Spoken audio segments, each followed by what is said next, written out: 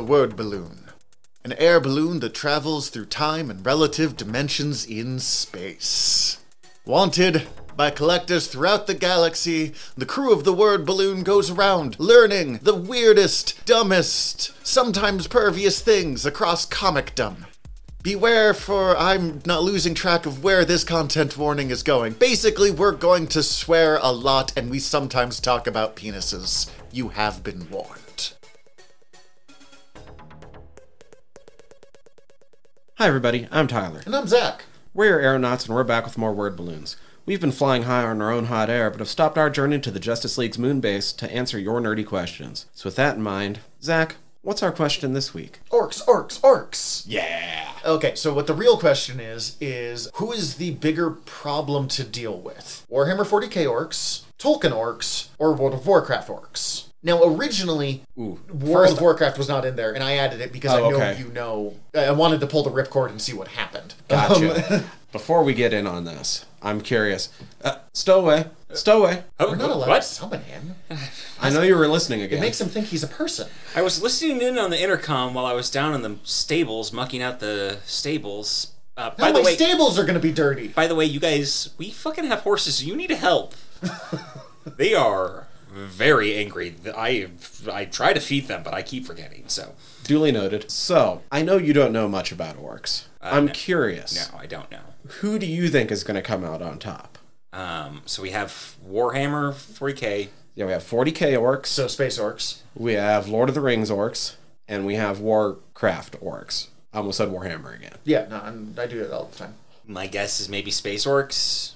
Warhammer 40k orcs. I've got two reasons for why I'm going to argue for space orcs. I mean, you don't have to argue for it. No, the answer is unequivocally If correct. you go into the lore, 100% space orcs wins. But I'll explain this all. But the first reason before that, is I'm going to point out, even if the other thing that you're going to bring up is, the space orcs have lasers. Yeah, I figure something like that along that, or even like... Or space guns. Clubs. Guns, lots of guns. Lots of rockets. Something pretty bitchin'. Sometimes hammers made out of rockets. Let's work our way up. Down at the bottom. Now, and here's the thing. I know that there's devoted fandoms for all of this, and so I'm sorry that this is going to piss some people off. But when you go into the lore, it's unequivocal. See, I don't know the answer in second and third, like which one's which, so I'm actually curious on this one. Third place is easily Lord of the Rings orcs. It is the most down... It feels weird to say it, but it's the most down-to-earth of the three. Now, people will mix things up when they start thinking about the movies. I'm going to go into the lore, into, like, the book descriptions. Mm-hmm. Book orcs are fucking tiny. They are often described as being the weakest of Sauron's followers. They're just the most numerous. They were pretty much just what we think of as goblins today. They're Goblin and orc goblins. was pretty interchangeable until I want to say D&D. Mm-hmm.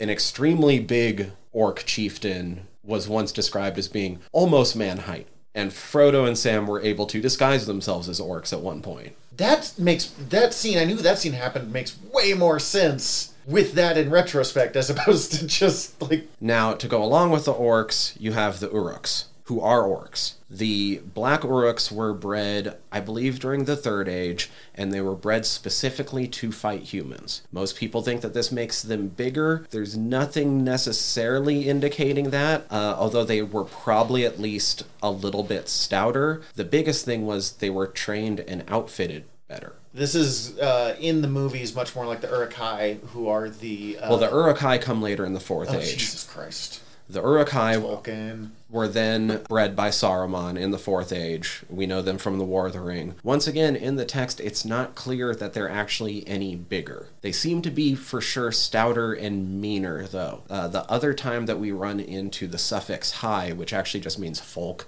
Uruk-hai is orc folk, is, I believe, referring to the Oleg-hai. Which is the troll folk. I know that one because... And the troll folk differ from trolls in the sense that the troll folk can stand sunlight. But there are figures that are at times encountered in the Lord of the Rings that are described as possibly being half-orc, and those are described as being man-height, whereas Uruk-hai are never described as being man-height, and are always described as being very noticeably orcish. so they're probably still smaller in the book of canon. I will always think of the one orc from the first two movies. Just, it's how my brain is wired, because I was like 12 when that came out. I mean, it's been what I've been picturing this whole time, and it was just like shrinking it down in my head to be Just like... goblin-sized. Honestly, Just it's Photoshop resize into like 80%, but keep everything else the same. Yep. the biggest difference in the Uruks seemed to be that they were literally bred for a certain task, and they were trained as such, so they were basically special forces troops compared to the rest of the orcs. The whole elves thing is just a 100% movie creation, right? That they used to be elves or something like that? So the original orcs were hinted at being tortured and twisted into that form from elves, I think, way back during the First Age or something like that. Possibly the Uruks, when they started making those, did a little bit of the same thing with humans, but details are never gone into. That's what we have. Okay.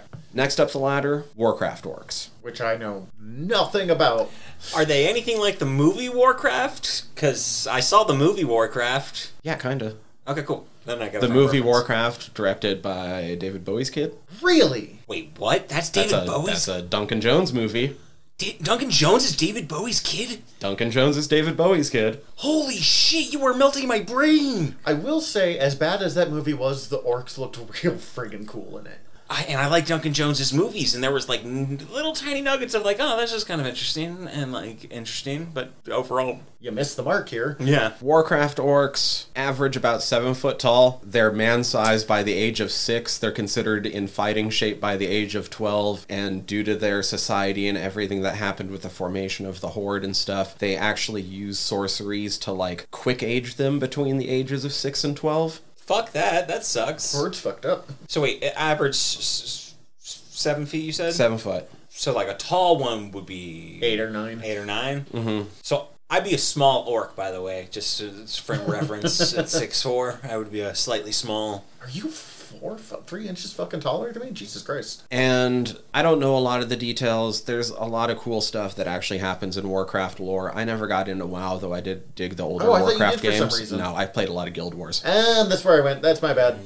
No, I dug the older Warcraft games, and so I've always been interested in the lore, so I would go look up shit whenever the new WoW games and shit would drop, so it's still not that far off of my knowledge base. There are ways for them to kind of, like, Hulk out. If they drink, like, demon blood and stuff, shit happens. You can have, like, fell orcs that get all spiky, and then dire orcs that are, like... Yeah, I couldn't find any numbers on it, but based on, like character model size, I'd say if the average orc is like 7 foot tall, then dire orcs are probably like 12 and kind of like hulked out a little bit. Mm-hmm. It's we've upgraded our, soldier on the RTS. They have a society, originally tribalistic, shamanistic. There's cool magic use and stuff. The fact is, I don't need to go into, like, the cool things about them too much, because they're kind of just what we think of as normal fantasy orcs these days. And they're just outclassed in every way by... the space orcs. Orcs. Or also, the mushroom people, technically. Holy shit.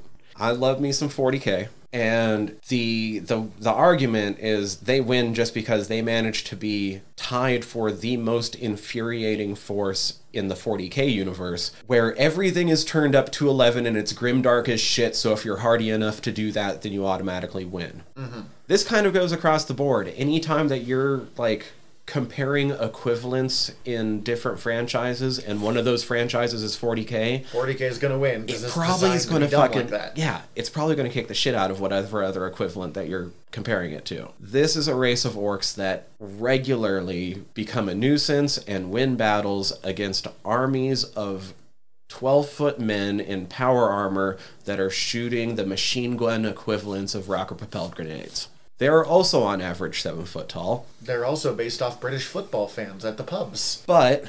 Which, I don't want to fight them, personally. The limited experience I have with that knowledge. So, there's so much to go into. The thing to understand about the orcs is they all emanate a background psychic gestalt field that sort of connects every orc to every other orc in the universe. It's almost like this weird background radiation. It gets stronger as they're closer together, but all the orcs are connected.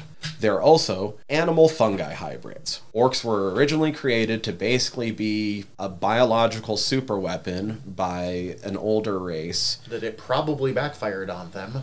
No, I think the other wars that the race was in, they got destroyed before they could finish building the orcs. Oh, okay. So they got in, like, all the, like every orc has a weird amount of, it can automatically slightly understand technology. And it's because of these experiments back in the days when... And don't forget the belief field. We're getting there. Okay.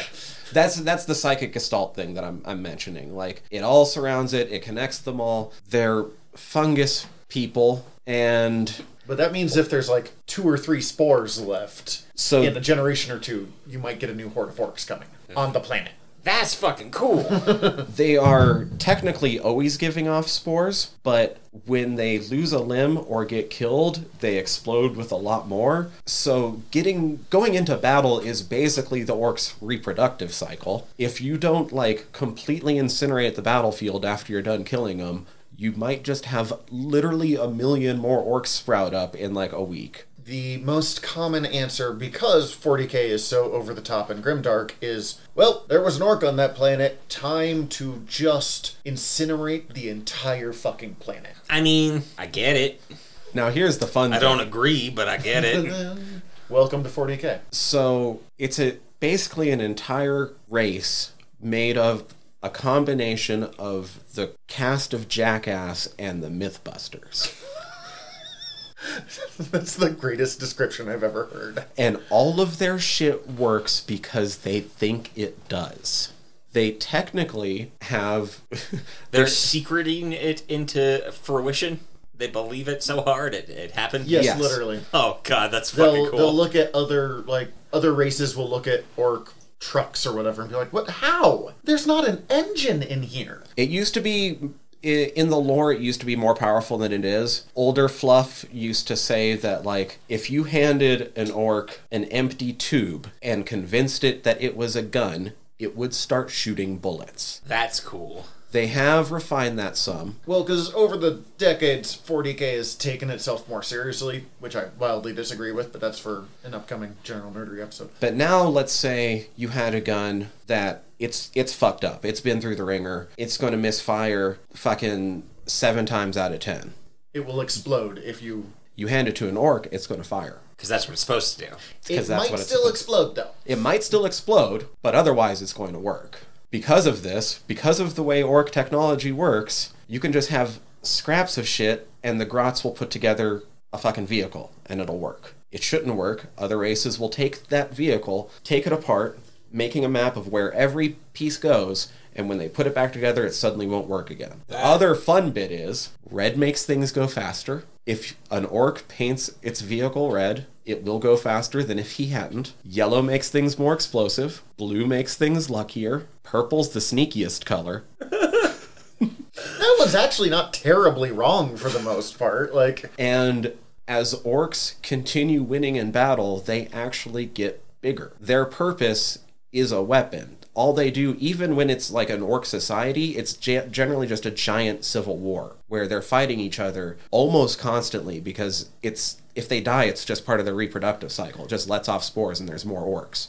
There's a piece of fluff because when I was briefly into 40k, orcs were the things I was like, these are amazing and everything else in the show sucks. That's my own opinion. Don't at me. I mean, I don't know how you top this concept. You don't. This is That's really the answer. Cool. You do not. But an Eldar, which is space elf, kind of, describes them as like the perfect race because orcs don't have any doubts. They don't have anything, going against them. They have the fight. They live their life perfectly, doing exactly what they were designed to do. At all times. At all times. One ended up in a weird hell dimension where he had to fight through until he was murdered and then would be reborn the next morning to do it again, and it is literally the orc equivalent of heaven. He is the happiest orc in existence because he wakes up every day and murders until he gets killed, and then wakes up the next day and murders until he gets killed. It basically sounds like a version of Valhalla. Yeah, sort of. That's fucking rad. I love it. And they're always fighting, partially because even the orc religion, they have two gods, Gork and Mork. One is what? One is cunningly brutal. The other one is brutally cunning. And I don't know which one is which. Right. Well, and it's basically Mork that... is I don't know this for certain, but I'm gonna make a guess that Mork for sure is the brutally cunning, and Orc is for sure the cunningly brutal. Yeah. Mm-hmm. And the idea is that one will shoot you first, and if that doesn't work, then try to trick you. And the other one will try to trick you first, and if that doesn't work, try to shoot you. And the orcs can't decide which is better, and it keeps them in a state of almost constant civil war, and it's been theorized that if they ever came to an agreement on it, their psychic gestalt would actually become so powerful that it would become omnipotent. Also, their money system is other orcs' teeth, so if you need to go buy something, you just... Kill an orc real quick? Well, no, you just punch him in the mouth a couple of times, but knock out his teeth. I mean, maybe kill him, but you knock out his fucking teeth, and then, yeah. There's also a really great fucking comic book about a really dumb, small orc with, like, no rank, no power, who accidentally kidnaps an Imperial Guardsman commander, who, like, fell in a thing that dyed his skin green. So he's like, that's a grot, which is, like, goblins. Mm-hmm. That's my lucky grot. And this Imperial Guard commander keeps trying to escape and murders a bunch of higher-ranking orcs in the process, and everyone thinks this small orc did it, and he's like, fuck, I don't know what happened, so I must have done it. And because he believes, he gets bigger, because you get bigger the higher rank you are, and the higher rank you are, the bigger you get, then the more dangerous you are, and he literally takes him from the lowest ranking person to the guy leading the orc crusade, the Wa, from his attempts to escape. You pronounce that wrong. It's Wah! Yeah, it's been a long time. Volume is part of it. Okay. I'll have fun editing that. So, that's the other thing. When an orc population gets to a certain size, the orcs have been constantly fighting amongst themselves and anything else in the area. And so one will have won enough that it becomes big enough that it becomes a war boss. When a war boss is formed, you have a war! And they basically just psychically all start following him, and they go on a crusade. And, like, their shit all just gets better. Even if they didn't have interplanetary travel before then, the mech boys all together, and they can get it done because they're going on a war. They just figure it out. Also, their version of interplanetary travel is loading a bunch of people on a comet and launching those comets at planets. That too. But I mean, it works. It gets you there. It's pretty much loading someone up in a bullet and, like, firing into Jupiter. There's actually a fan theory that the Emperor of Man might still be alive simply because the orcs still think he is. Because he's such a powerful psychic and so intrinsically linked into his throne that the fact that the orcs all consider him to be alive is the reason why he continues to live. We have a general nerdery episode on 40K coming up within the next month or two, and, like, we'll talk about it more there, but man, orcs are literally the only part of 40K I think are fun. They're so much fun. Just... You guys got me interested in 40K. For the first and last time, hopefully. Sorry, I'm letting my prejudices show. I'm a chaos man myself, but... Of course you fucking are. Night Lords. Don't fall for that ruinous power shit. Anyway. That's why orcs beat other orcs. Mm-hmm. Like, how are you going to go against that? When it comes to trolls, I think the answer is Lord of the Rings trolls. But other than that, because, I mean, space orcs don't really have trolls. Oh, also space orcs have a lot of redundant physiology because they just assume that their bodies kind of do. And they're also part fungus. Yeah. So they're swamp things. You can shoot an orc up a lot and maybe only get like 3 of his 4 hearts. And maybe the other one has 5 hearts and maybe the other one only has 2. But it allows them to also pull just ridiculous... Like, head transplants are just a thing they can survive. This is wild shit. I love it. It's super, super bonkers. It's so insane. Anyway, in order to keep our journey going, we're going to have to drop some ballast. Luckily, Zach is stuffed to the brim with assorted genre facts. I'll prod him a bit and see what shakes loose. Remember, any misses or mistakes we will have to be made up for at the end of our trip. So today we'll keep with this expedition's theme of gadgets, gizmos, doodads, and ding-dongs. Zach, what knowledge can you drop on the breathing gun? The breathing gun is I know the answer. I'm just trying to figure out how to best describe this one. The breathing gun is a gun designed to kill devils. And it kind of turns into a thing that can kill any sort of supernatural creature. But it is, I think, created by Warren Ellis from his Hellstorm run. And it is...